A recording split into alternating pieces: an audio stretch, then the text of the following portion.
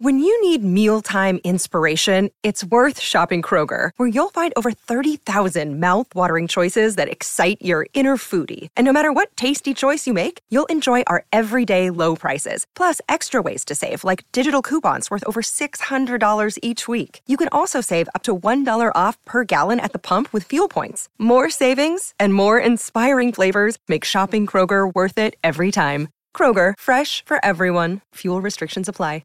Jewelry isn't a gift you give just once. It's a way to remind your loved one of a beautiful moment every time they see it. Blue Nile can help you find the gift that says how you feel and says it beautifully, with expert guidance and a wide assortment of jewelry of the highest quality at the best price. Go to BlueNile.com and experience the convenience of shopping Blue Nile, the original online jeweler since 1999. That's BlueNile.com to find the perfect jewelry gift for any occasion. BlueNile.com. Hi, this is FPL Focal from YouTube. You may not be aware, but I now convert all my videos into podcasts. You can find all the podcast links at linktree.com/FPLFocal. That's linktree.com/FPLFocal. Welcome back for another video. I'm very honoured today to welcome a special guest to the channel. Today's guest, perhaps not a name you've come across before, but in the Premier Fantasy Tools leaderboard, he is number 6. In the all-time leaderboards. You can count on one hand, in fact, the number of managers that have double-digit top 10k finishes, which today's guest does. In fact, he got those 10 top 10k finishes in his last 13 seasons. So welcome to the channel, Dan Bennett. And he's here to share his team today. And at the very end, she's going to share some top tips that he's prepared as well. So welcome, Dan Bennett. How you doing, mate? Thanks, Oscar. Yeah, I'm very good, thanks. I've enjoyed the summer break, but I'm raring to go again. And, thanks for asking me on. Yeah, it's a pleasure. Are you back into full swing now, or are you still kind of sitting through the pre-season, waiting for things to get going again? No, I'm really into it now. I didn't jump in straight away, but I'm tinkering each day now. Yeah, that's it. Yeah, likewise. Well, yeah, thanks for coming on. And of course, thanks for sharing your team as well. I have to say, when you first sent me your team, my initial thoughts were it looks quite template, but on further inspection, I think there's a few areas where you've actually differentiated here. So do you want to talk about perhaps some of your picks here in this team? Perhaps starting in goal even. Raya's an interesting one. What's the thinking there? Yeah, Raya and Brentford did well last season. I think he averaged 4 points per game, which was only bettered by the top 3 keepers. And I don't mind their upcoming fixtures for the first 6 to 8 until I play the first wild card.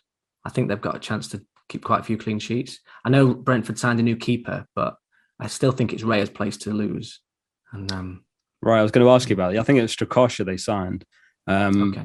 I've been doing a few videos on the pre-season games. I don't think he's played a pre-season game yet.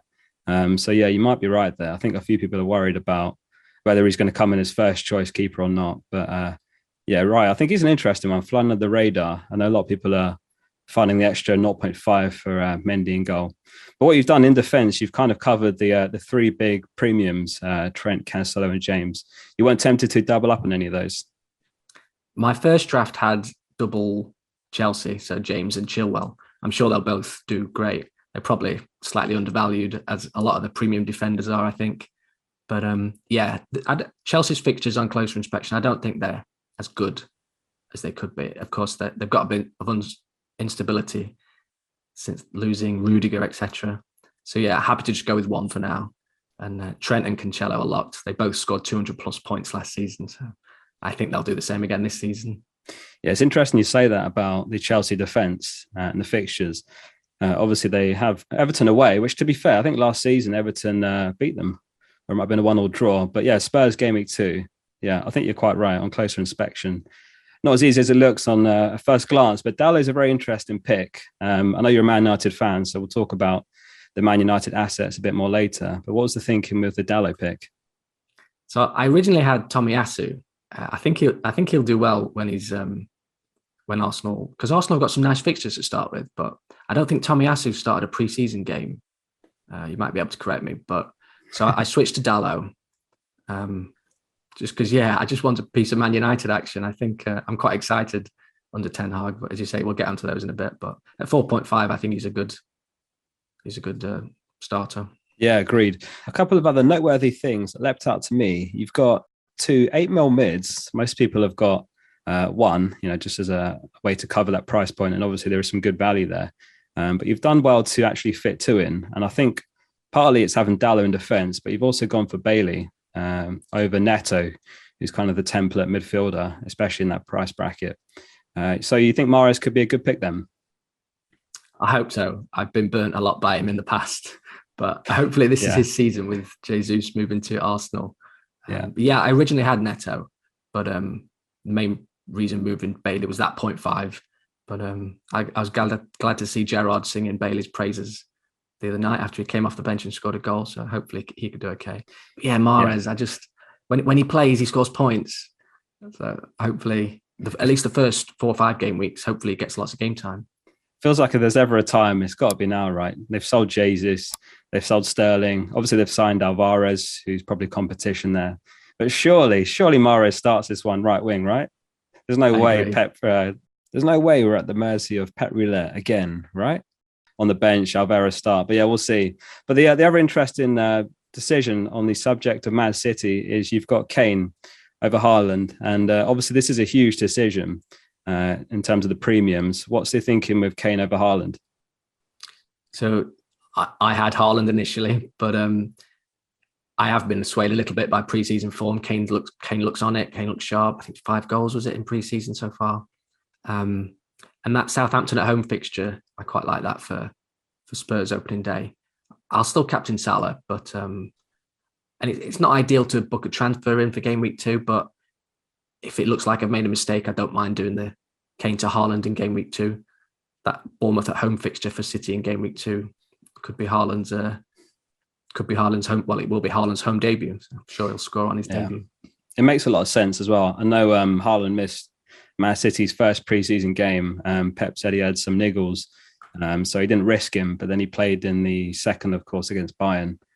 Scored about 12 minutes in. So yeah, it's going to be one of those where, if Kane disappoints game week 1, and Haaland starts and does well, it's going to be difficult to not make that switch. Of course, with Spurs playing Chelsea game week 2. One thing I noticed as well, you've got a very, very light bench. Is that at all a concern, or are you happy with the bench you've got? Nico Williams, Pereira and Greenwood. It does look light, doesn't it? But I think Williams and Pereira in particular, it looks like they're going to play, hopefully. And yeah, playing options, I don't mind. I think we'll see less rotation in the first few game weeks without European matches. So I don't mind having a weak bench to start the season. Yeah, I mean, it's clear as well. You've kind of thought about the rotation as well. Because if you look at your starting 11, assuming Bailey continues to get minutes, then Dallo is really the only one that you look at who'd potentially want to bench in the opening 4 or so game weeks. And yeah, you're quite right. Actually, Williams could sub in there game week 3. That's good. Pereira, to be fair, he's got a couple of assists in pre-season, so he's been doing well. Interesting choices. I'll admit, I'm currently on Kane over Haaland as well. I had Haaland in all my drafts up until yesterday, and I'm currently on Kane too. But that could change again before we get to game week 1. One thing I did what happens in the Community Shield. Yeah, well, that's a good point. Yeah, we'll have to see how they line up and how he does and so on. One thing I did want to talk to you about, obviously you've got a record, which, like I said earlier, only a few managers can even boast. You've got double-digit top 10K finishes down, which is just ridiculous, really.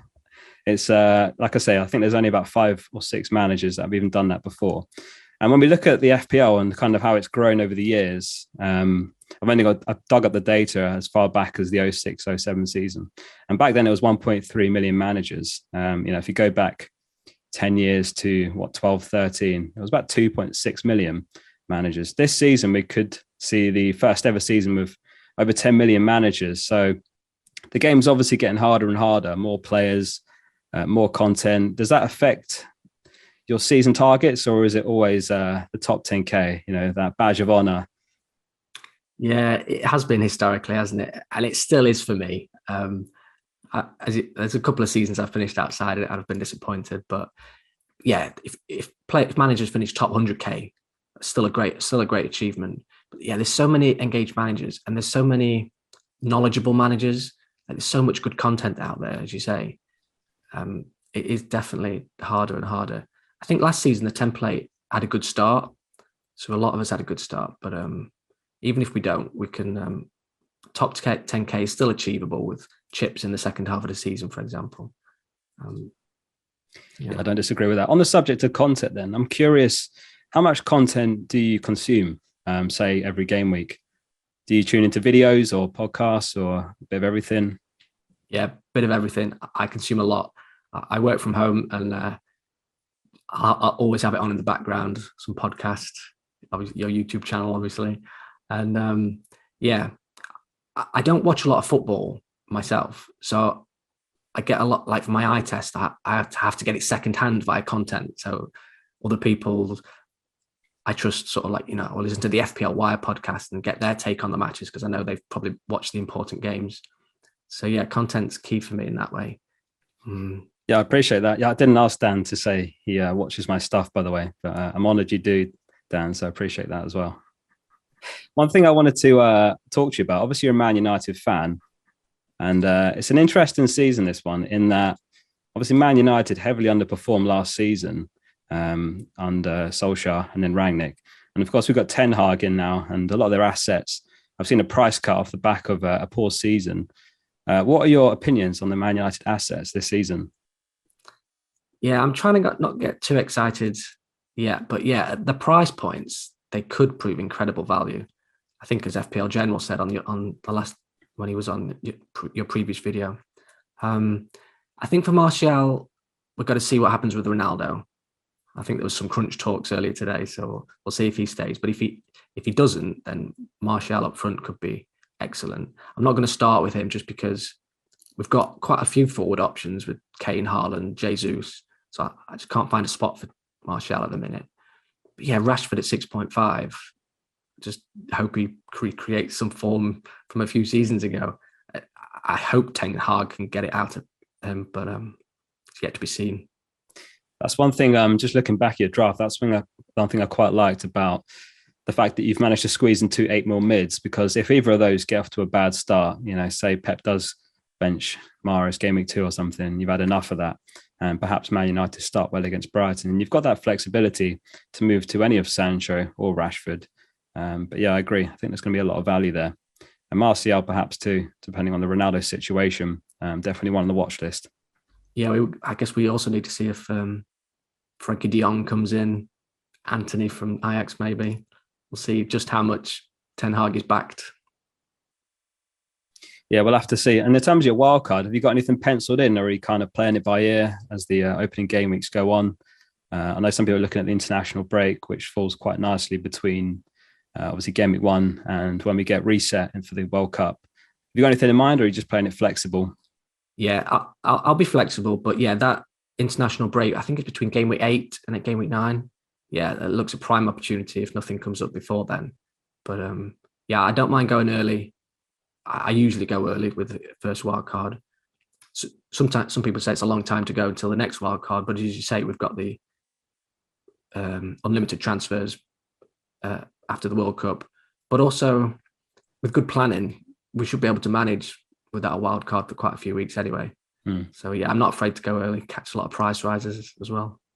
Yeah, it feels like there might be an opportunity there. We'll have to see how our teams are looking, because yeah, you don't want to do it just for the sake of it if we do get to the international break and our squads are in, good health. But yeah, it feels like there is an opportunity this season, one that we'll never probably get again, unless we have another Winter World Cup somewhere, to play a bit more aggressive. Maybe not in the opening weeks. It looks like, looking at your team, you're kind of planning to play or to ride the template. Would you say that's fair? And then maybe make a play later on if there's an opportunity? Yeah, for sure.